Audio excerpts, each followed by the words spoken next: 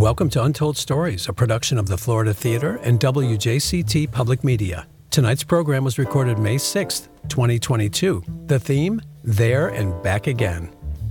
Young Quintero.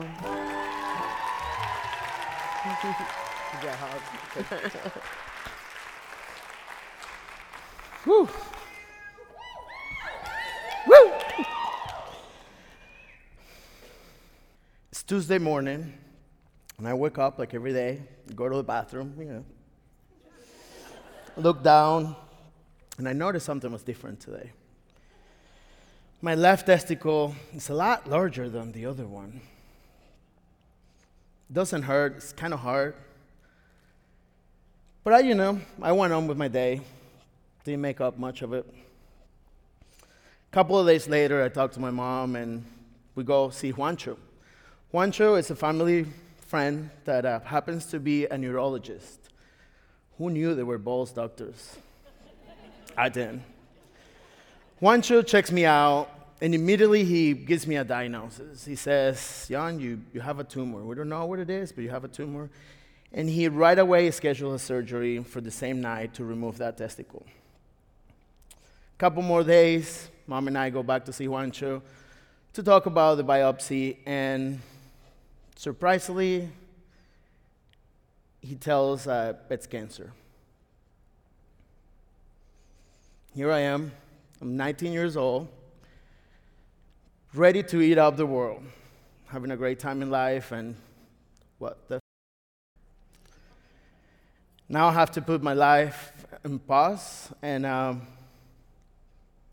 dive into this amazing, fun time, which is cancer treatment.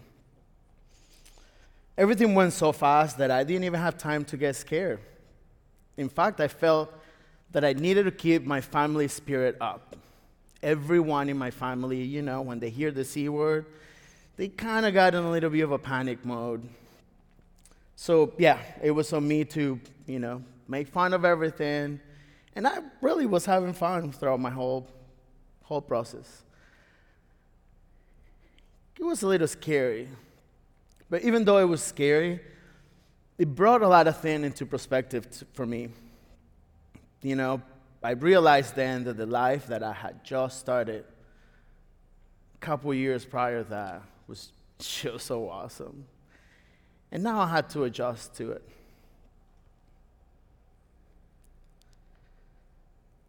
Think about a lot of sunshine, greenery everywhere, fun, diverse culture. That was Caracas, Venezuela, in 1994. I'm 17 years old, long hair, pawnbroker. I'm having a great time. I scored a fake ID from a neighbor, and with that, I landed a job at the coolest venue in the city. Brooklyn Bar was a little eclectic, loud, dark, smoky venue where you could go see the best underground bands and any really act in Caracas. There were sometimes international acts too.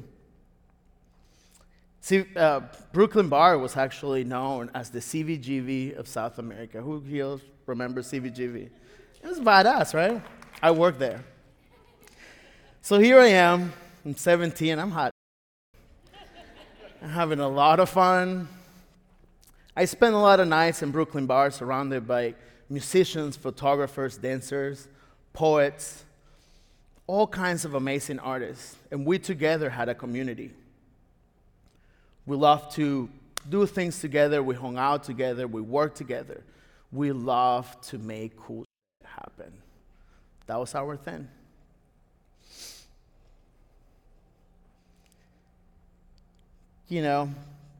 After a while, I started looking around my life, and I realized I had a really good life. My life was full but simple. I lived with my grandparents at the time. Mom Carolina, or Grandma Carolina was my mom. She loved plants. My house was full of plants everywhere.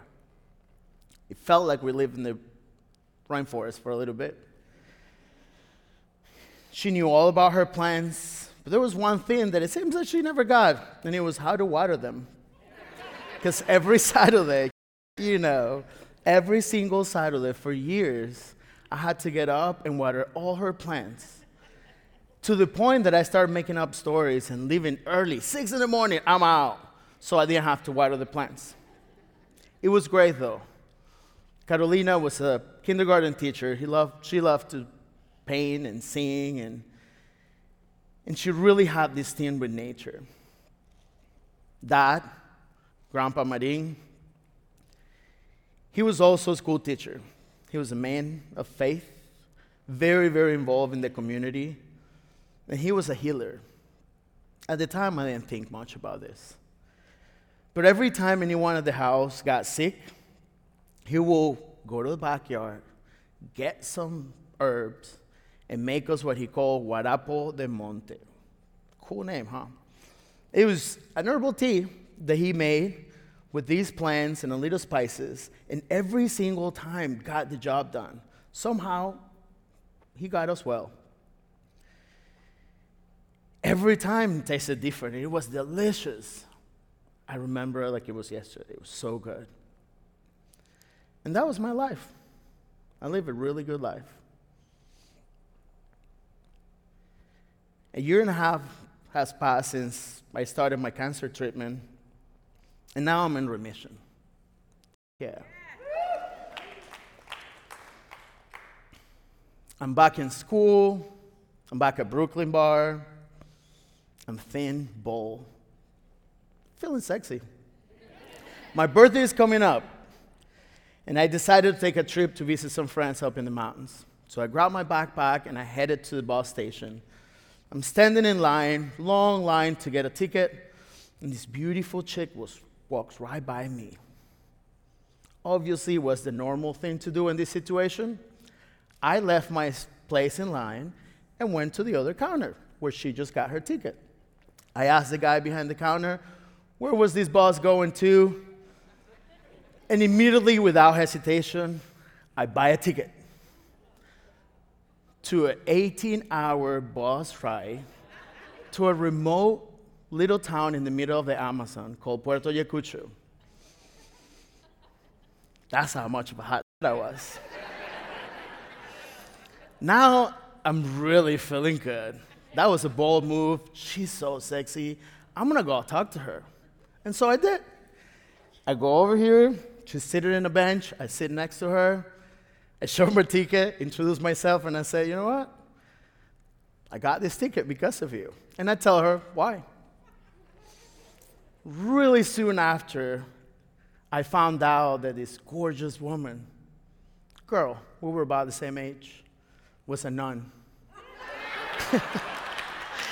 And this amazing story and adventure I had planned already in my mind ended right then, before it even started.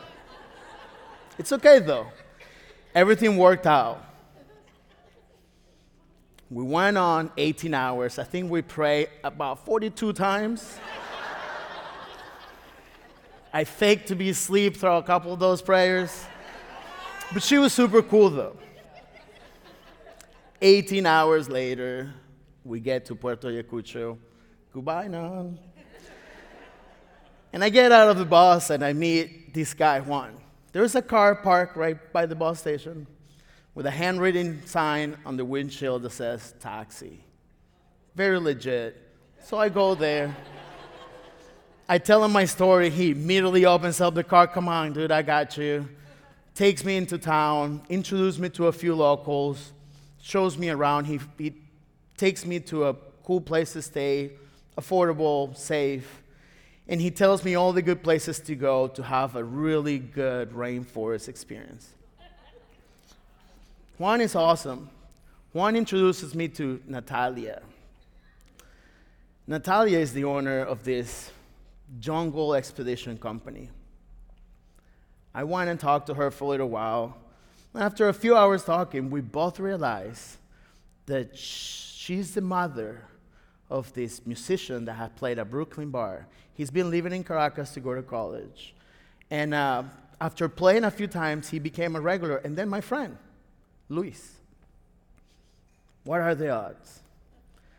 I go on with my night, and the next day, there's not a lot to do in this little place. So the next day, I go back to the office to say hi to Natalia, and she tells me she talked to Luis the night before. He then told her that it was my birthday, and so he said, please, take care of him. Show him a good time. He doesn't know what he's doing. He wasn't even going there. So she followed up to say, Young, there's a 5-day expedition to the jungle. Are you in? You don't have to pay anything. It's already paid for.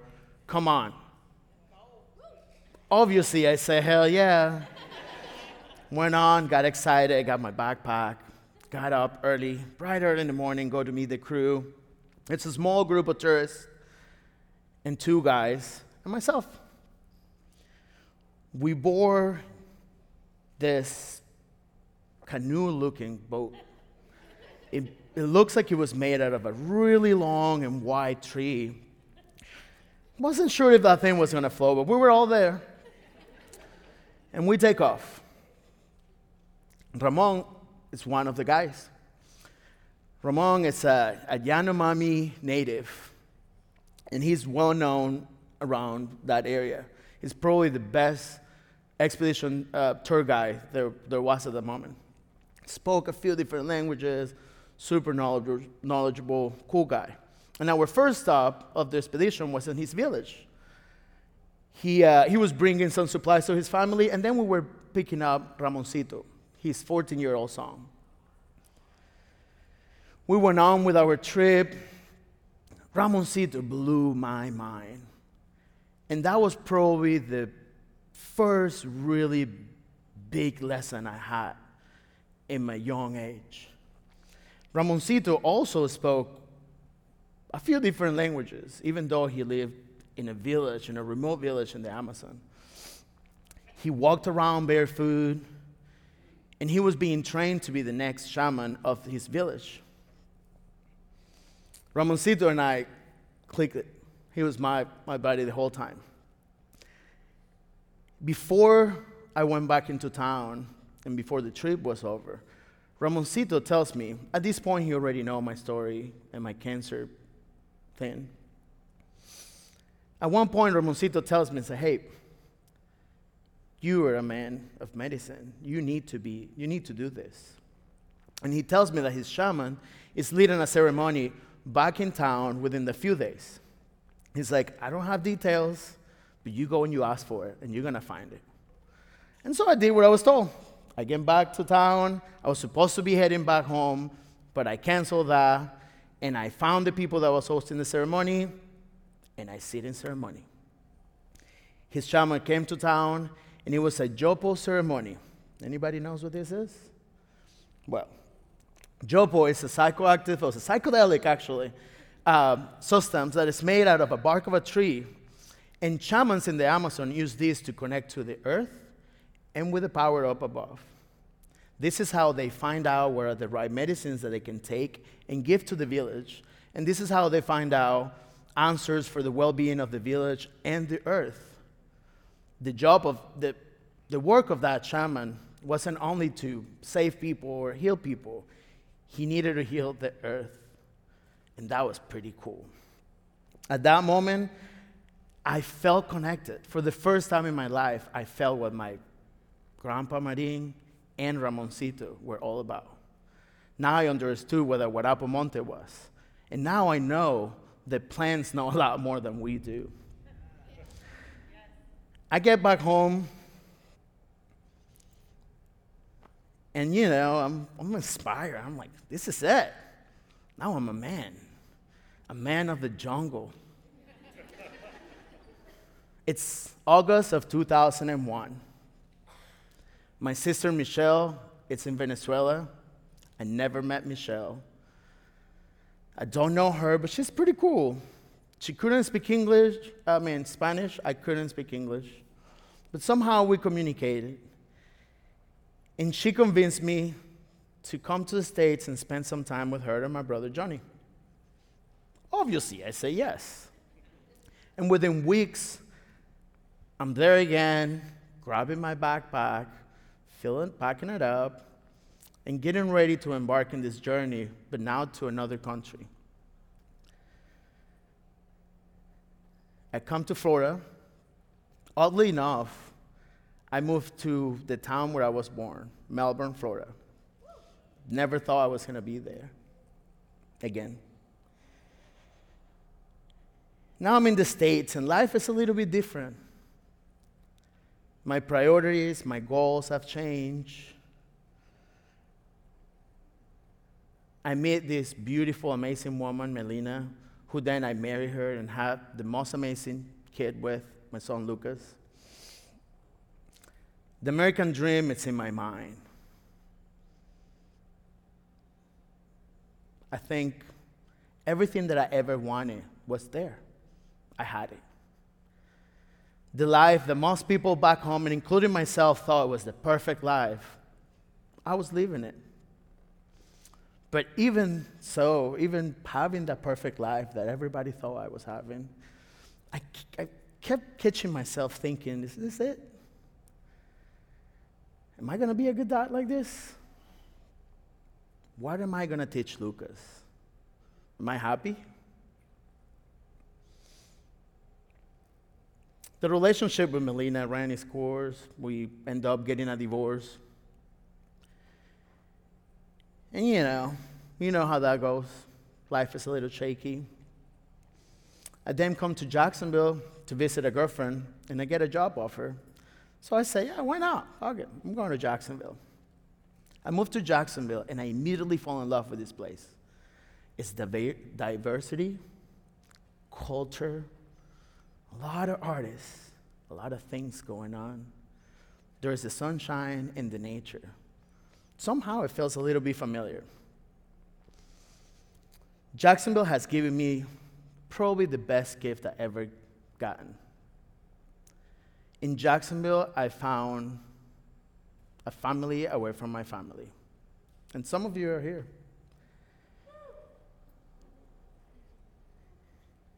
When I got here, I fell right in. It was like the Lego piece, the puzzle piece got in it. A few months later, after I moved here, I got invited to share a studio at Cork. And there, I got to meet and work and collaborate with musicians, artists, photographers, poets. I have met some of the most interesting people here in Jacksonville.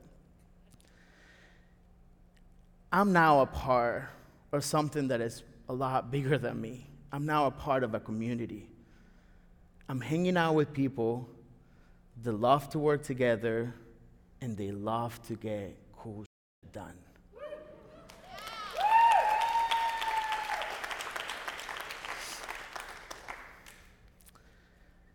So, on New Year's Eve, I get invited to go to a dinner with some friends.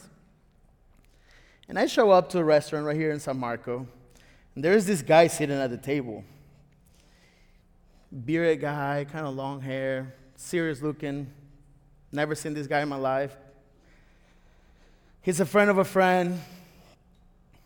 Don't know nothing about him, and I sit down, I introduce myself, and the little that I know, this guy was going to be one of the most impactful person in my life from then on.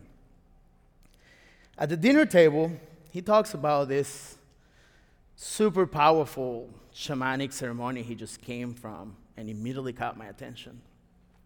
But then after, he started talking about a bunch of hippie and yoga and meditation, and I was like, I kind of make fun of it a little bit as we were getting a little boozy, Yeah, I just brushed it off, and we went and danced and had a great time. I thought he was hitting on my girlfriend, so I just let him be.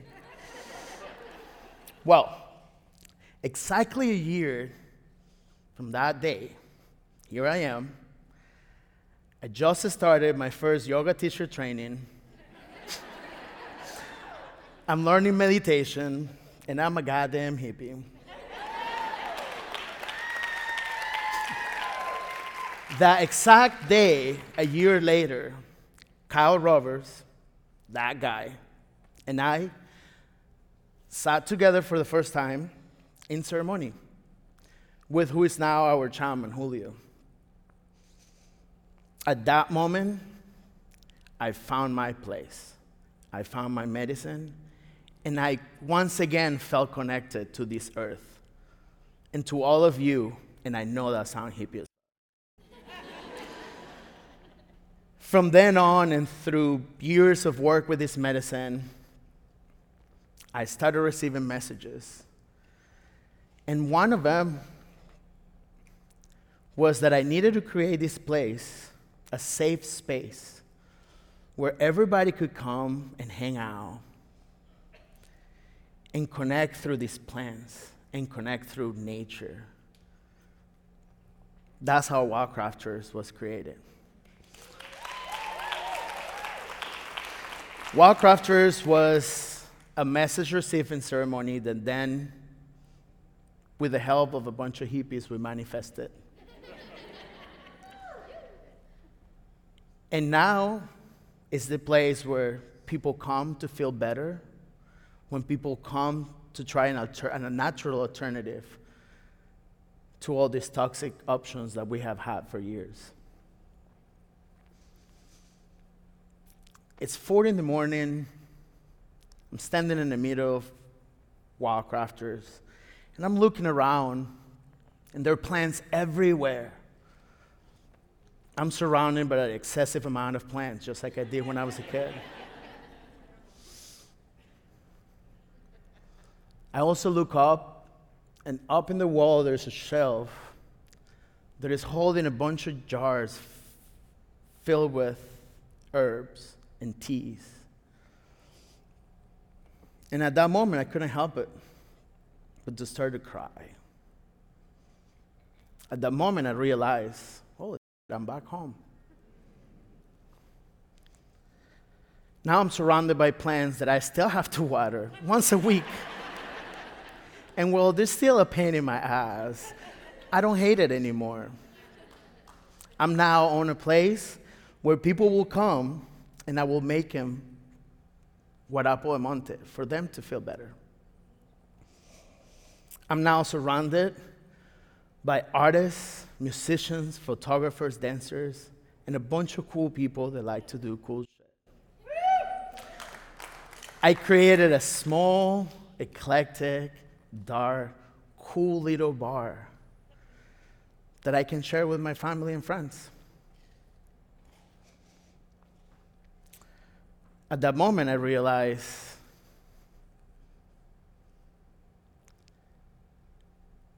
it felt better back then. It wasn't that hard. Life was real and complete. I'm now 44 years old, going on 17, and I couldn't be happy about the place I am and the new family I got. Thank you. Thank you. Thank you. Thank you so much. Yeah.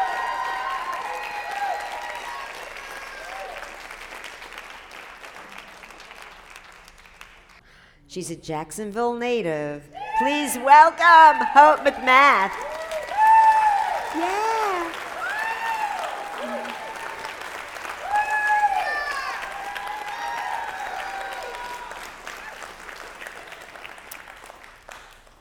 So it's a few minutes after midnight, and I'm sitting on a bus that is not moving on a 2-lane road somewhere in southern Alabama. I'm sharing that space with 24 other folks from my city of Jacksonville. We've just spent 3 incredibly intense, powerful days together in Montgomery. We were there with the purpose of really visiting 2 sites. One is the Peace and Justice Memorial, which is a place where we remember the victims of racial terror lynching.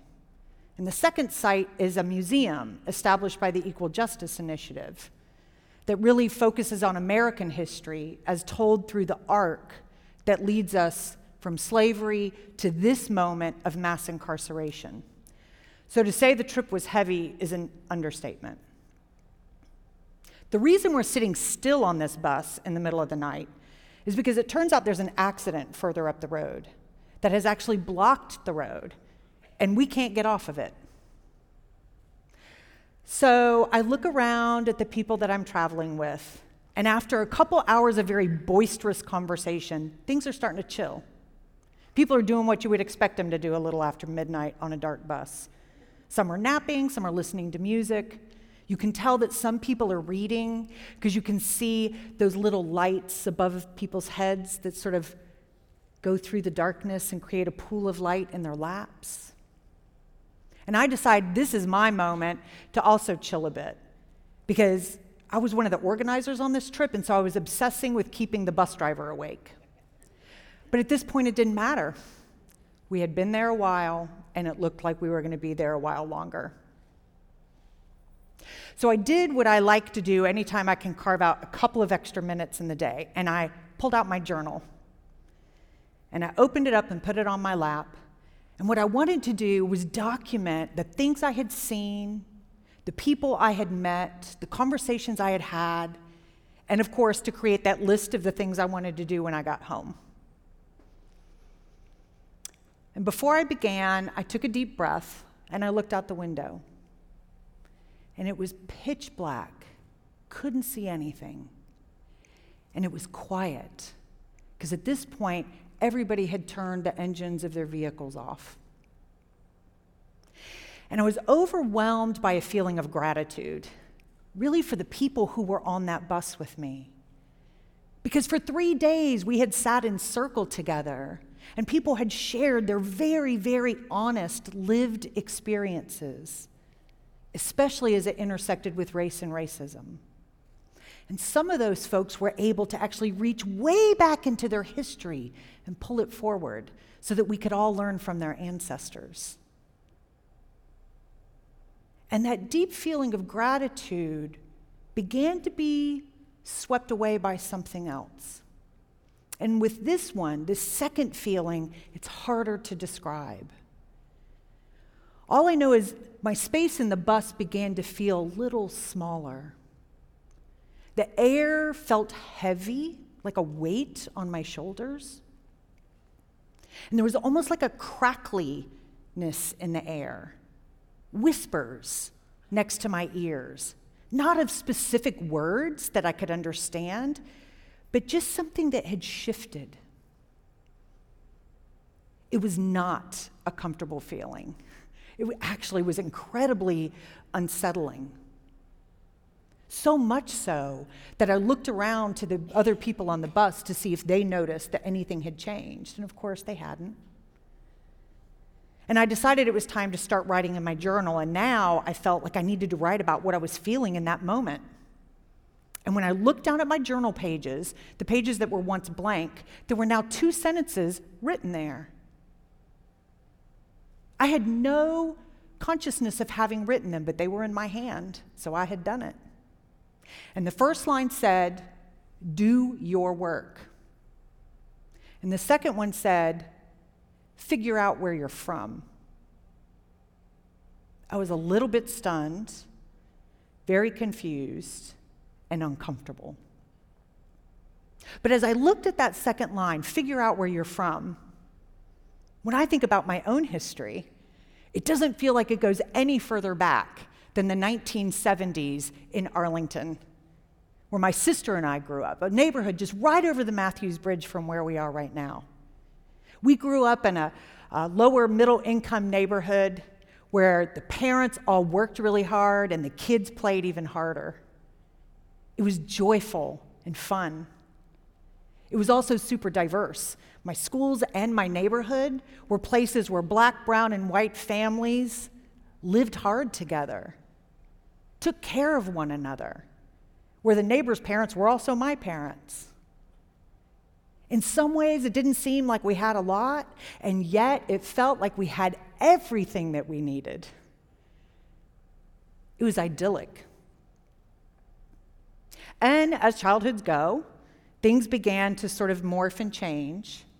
And as my sister and I became teenagers, my father left the picture.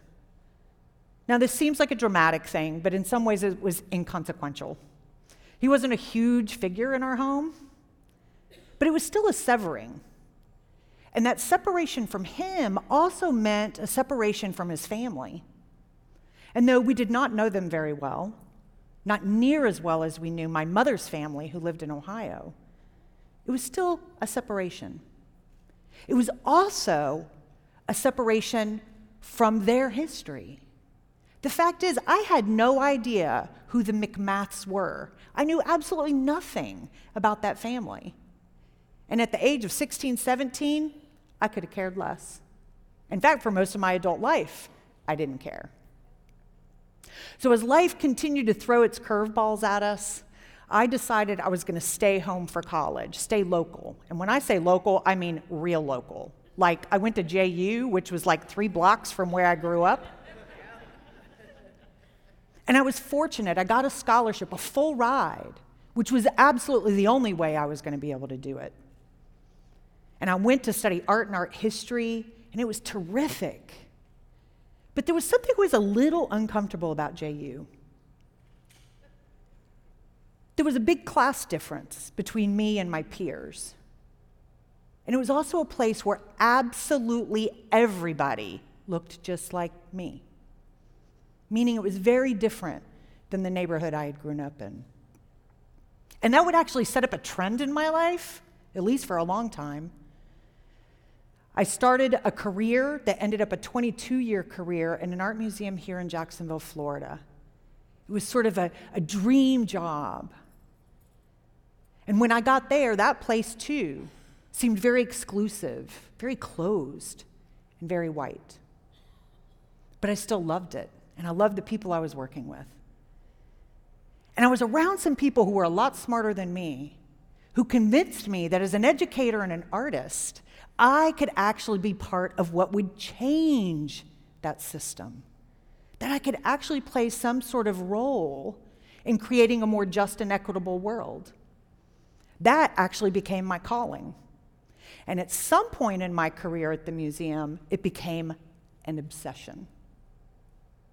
In my last couple years there, I began waking up every day thinking about how do I use this place I am working in, this seat I am sitting in, to try to create real change, not just in the organization, but in the city that I loved. Now, just because I was waking up every day obsessing about this did not mean other people were. In fact, you could say there was maybe a bit of the opposite. So I began to recognize that if I was going to follow that authentic path that started to become such a driver for me, that I was going to have to do it in a different way, in a different place. So I leapt out of that world that I knew so well. And when I did, I leapt into, it seemed like nothing. And then it started to take the shape of a little yellow house. And that little yellow house is a place where art and activism and education and community and love and care get to play with one another. And it's messy and it's fabulous. And it's that work, the work I do with Yellow House, that put me on that bus in Alabama. Well, that bus finally began to move. And we pulled into Jacksonville at 5:30 a.m. in the morning. And I was one of the fortunate few that actually got to go home, get a little bit of sleep. But I'll tell you what, when I woke up, all I could think about were those lines in my journal and all that I had learned. And I decided it was absolutely time to get to work. There was no time to waste. So in my pajamas still, sitting on my couch in my living room, I opened up my laptop and got to work. And of course, the first thing I had to do was renew my membership with Ancestry.com, which I hadn't used in 10 years. I have no idea why I ever even had it. But now I had a purpose for it. And to be honest with you, I really thought it would take a long time to find out anything about the McMath clan. And y'all, I was wrong. It did not take long, and it was kind of nasty back there. As I was looking at my screen and there were census records and newspaper articles and family trees and war records and even historic photographs, I realized that information had always been there. I just had never looked. I began to be introduced to people in my family named Hachaliah McMath and Malachi and Elijah, and a woman named Espy Turnipseed McMath, like for real. I won't even tell you what she was up to. I also was introduced to an entire generation of young men who had fought, and many of them died, for the Confederacy. This was really uncomfortable for me because I'm one of those people who is much more interested in burning that Confederate flag and melting those monuments. And now I had to face the fact that those people's blood was coursing through mine. I also learned that I had ancestors who were writing Jim Crow laws to create a segregated society, and they were doing so in Georgia and Mississippi. And I just knew that the more I looked, that it was only going to get harder. But I decided to keep to it. And on the third day after returning from my trip to Montgomery, there it was, a census record from one of my ancestors who lived in North Georgia. And in addition to naming his wife and his sons and his daughters, and the tools that he owned and the livestock that he had, there was also a list of 9 people who he had enslaved. It made me sick. And yet I wasn't shocked. In fact, there had to have been a part of me that knew that was going to be there, which is why I had not looked. And that 9 people in that first census record I found has now turned into 423. As I was discovering these stories about these people, I also was looking at places. And I had a little paper map where every time I found a place where the McMath family had lived, I was putting little dots. And on the 4th day after returning from Montgomery, I put a little dot somewhere in southern Alabama. And it was in Henry County, a place I had never heard of. But it felt so familiar. So I pulled up Google Maps and I retraced the route we had taken from Montgomery to Jacksonville only a few days before. And there it was.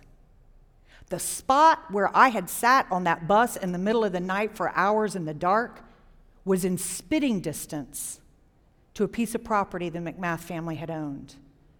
A place where they had had their children, where they had gone to church, where they had farmed the land. Correction, where the people they owned farmed the land. And I realized that everything that happened on that bus had a completely different context now. The fact is, when I was looking out the window of the bus, if I had been able to pierce through the darkness and see past the trees, I would have seen that piece of land. So what was it that created that shift in the air? Was it that the ground recognized me, or that I recognized that ground? Were those whispers that I was hearing breaking through that crackling, shifting air? Were those people asking me to pay attention? To maybe recognize that there were stories that had never been told about people who had lived there? The fact is, I have no idea. In fact, I have no idea what I'm going to do with any of this. As an artist, I have started making art inspired by what I'm learning, which is great because it gives me a way to process it, to live with it, and to share it eventually. But I've decided that I don't need to have that big, lofty goal. That maybe the power in all of this is simply holding on to the truth for exactly what it is, and to stare directly at her, no matter how glorious she is or how wretched. And I happen to believe that to heal requires truth to be an important ingredient. And maybe, just maybe, by me looking at my own truth, puts one more stitch in the repair that this world needs. And if we all do a little bit of this, and we lock our arms together while we're doing it, anything is possible. So I don't know where it's going, but I will tell you this. I'm grateful for that trip to Montgomery and the people that I got to share that experience with. And I am so glad that that damn bus stopped on that road. It provided an opportunity, a pause, to feel the tug and to hear those whispers. And I'm grateful that I listened. Thank you. Woo!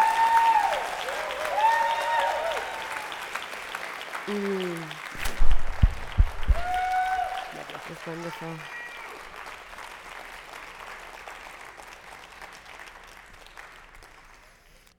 Please welcome Matt Golicello.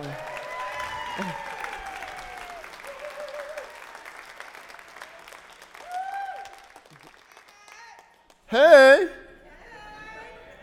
I am on a makeshift dock on an island called Bau Bau in southeast Sulawesi in eastern Indonesia, a place I am certain no one in the city I grew up in probably has ever heard of, because even in Indonesia, Bau Bau isn't exactly a big destination. Part of that may be because it means bad smells.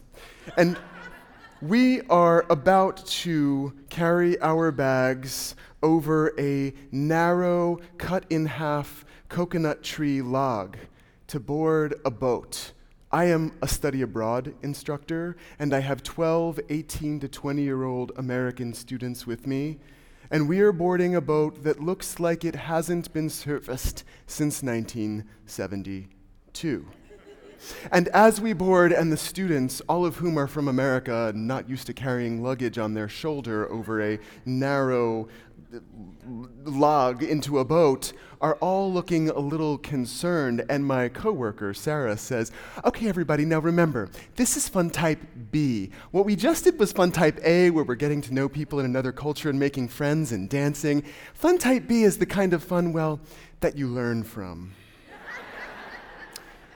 And I'm thinking, okay, red at night, sailor's delight, red in the morning, sailor's warning, and it's the afternoon and the sky looks pretty much blue, so we're good. We're not gonna encounter a storm on our trip to Wangi Wangi, the island 8 hours away, which means good smells.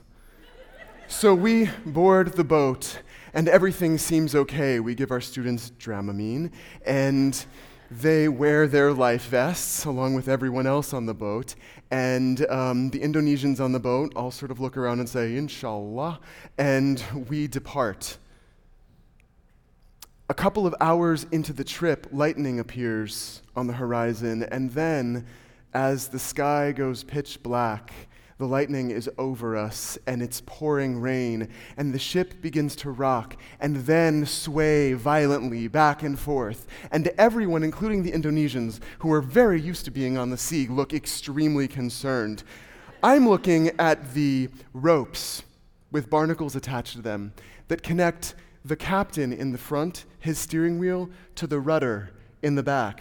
And I'm thinking, this cannot be safe, and this definitely is not fun type B. As the storm gets worse, my students are clinging to one another and my co-instructors and to the mast of the boat, and one of our students gets violently ill, and so I get up with her and cling to the side of the boat as she throws up into the ocean, and I hold her hair back, and she's throwing up, and then she looks at me and she says, "When is this going to end?"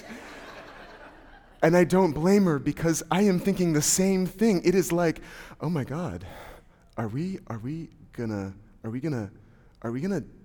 die?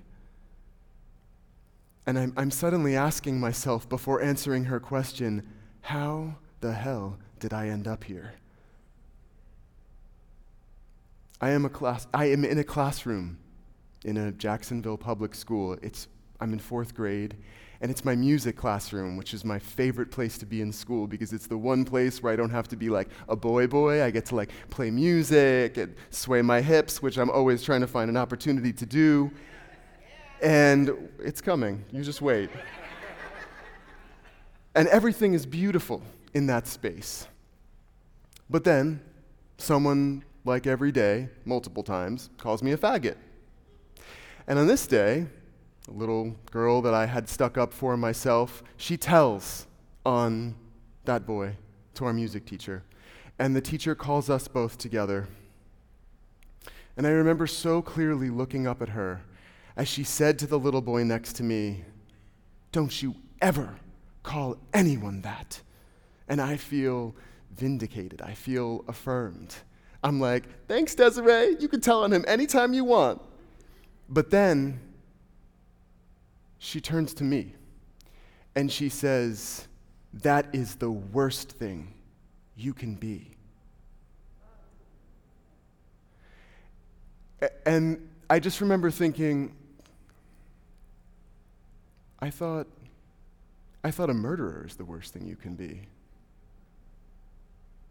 But that was just one experience. I mean, this was a kind of daily experience. I have the words now to call it navigating heteropatriarchy. But at the time, I was just a little boy carrying around a lot of shame. When 6th grade came around and I was about 12 years old, two things happened. One was that my feelings of attraction began to happen, and they were for other boys. And something intellectually made a connection in my mind, which is that word faggot is a category, and that category accurately describes the feelings I'm having. And so, of course, I spent my year of being 12 on the floor in my bedroom with my arms splayed out, looking up at the sky, well, at the ceiling, but I had painted the sky on my ceiling, and crying. And asking God, praying to God, "Why did you make me this way? Why did you condemn me to hell? Why did you make it so that I have no future?" And it did. It seemed like a logical conclusion that if it was worse to be gay than to be a murderer, that I might as well murder myself. And so I spent middle school and most of high school dipping in and out of suicidal thoughts. But when you live with that feeling of existential threat long enough, yeah, it's there. It sits there inside of you. But you also start to feel bigger than it. You actually, in its presence, start to feel a little bit fearless. It's like the evolutionary part of us that lives in all of us, that part that drove us to change our circumstances from being monkeys to becoming humans, wakes up inside of you and affects your individual person. And for me, it meant that I started looking for something bigger that I could identify with. And the first thing I identified with was nature. Beautiful, rejuvenating, vital nature, which we have so plentifully in Jacksonville. It had survived colonialism, strip mining, deforestation, dredging, pollution, and yet it lives here everywhere you go, coming between the cracks. And that was how I wanted to be. And so I started taking walks in middle school and connecting with the sky and the trees and the Spanish moss. And then I began to feel like I was connecting with my ancestors, the Timucuan people. This was just like my desperate fantasy as a 7th grader. And then the sun would set, and I would look into the sky and feel bliss, a bliss that was identifying with something bigger than me, something bigger than the culture and the religion that condemned me to hell. And when the sun would set, outside of the gaze of my peers and their parents, I started slipping my Walkman into my pocket and putting on headphones. I would listen to the music that my dad brought home. It was world music. I felt foreign to hear, so world music must be my music because foreign music was for a foreign boy. And I became obsessed with Manu Chao. Anybody? And I would go out to that field. Me llaman el desaparecido, fantasma que nunca está. Me dicen el desagradecido, pero esa no es la verdad. I mean, this is me like at 13 years old, alone in the field in Jacksonville, like, just like,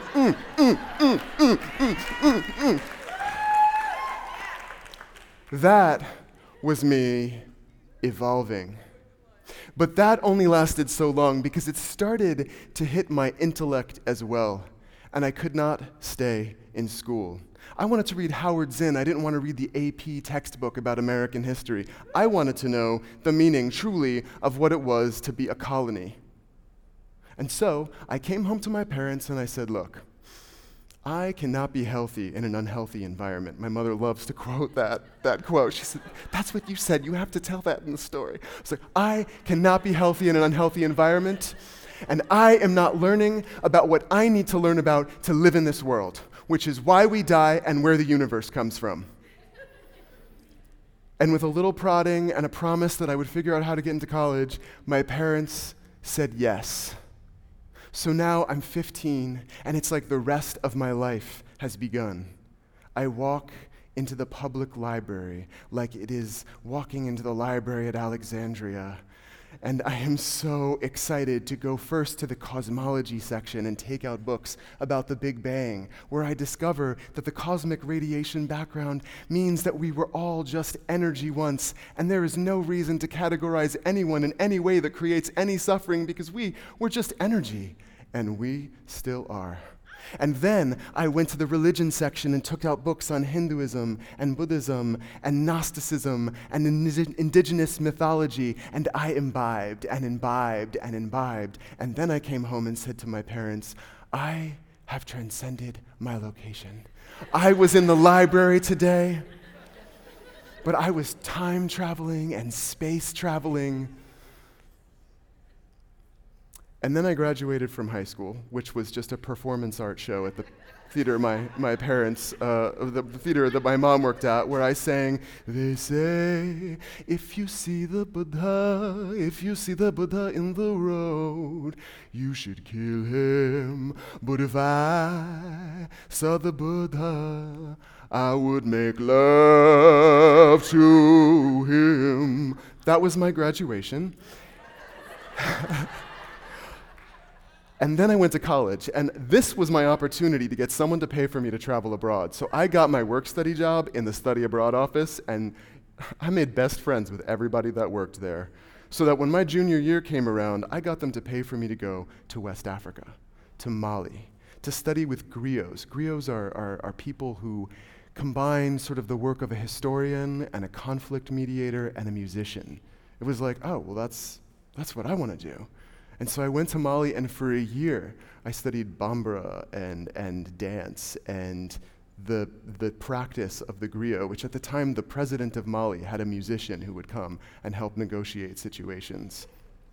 Over the course of the journey that I have been on, I have met incredible people, but one of them was named Dai Kone, and he was the griot that I studied with for a year. And by study, I mean just sort of riding around on the back of his motorcycle and going wherever he went as he pulled out his griot lute, which is called Njeli Ngoni, and he would pick at the lute with his long fingernails and sing about the history of the people who were in conflict, make jokes about their ancestors, make very, very poignant points, because Dai was the kind of guy that was laughing until he wasn't.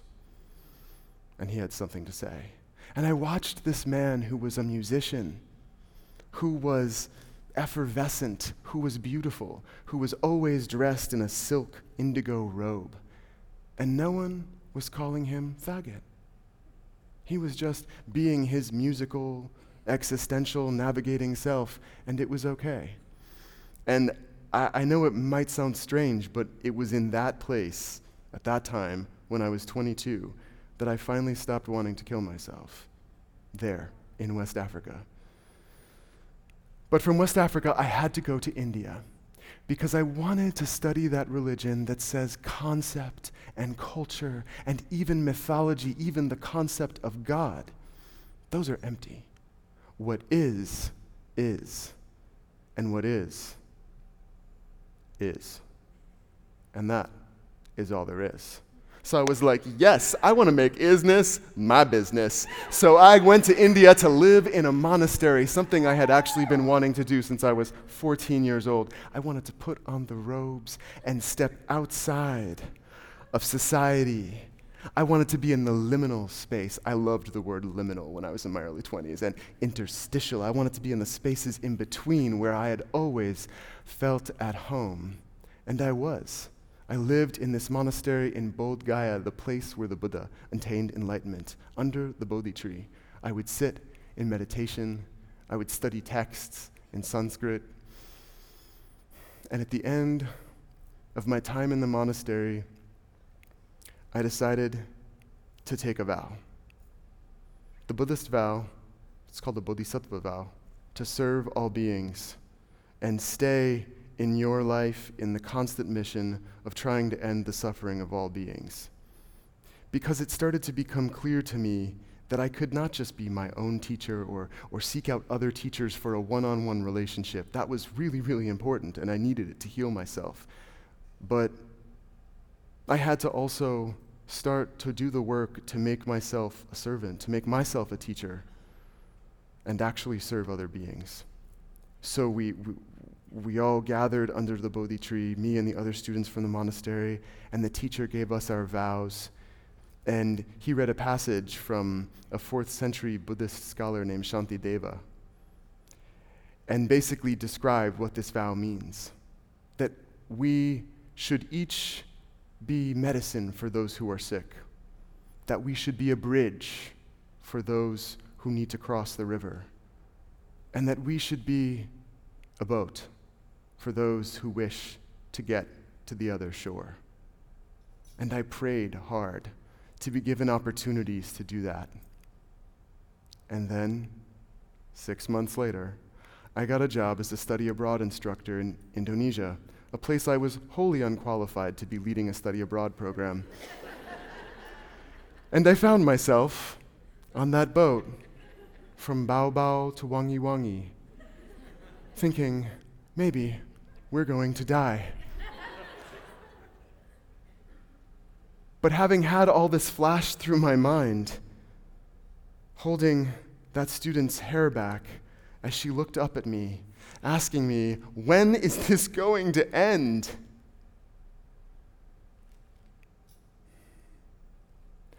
I realized that this was precisely what I had asked for and precisely what I had been prepared to do. And so I said to her, in so many words, because, we were also actually really thinking we were going to die, I have navigated stormy waters, and I have been under this dark sky, and I have suffered the consequences gastrointestinally of poor infrastructure in many countries. And I promise you that no matter how painful this moment is, you are going to find a way to turn it into a cause for your evolution. And when we reach that other shore, it may even smell better too. Thank you.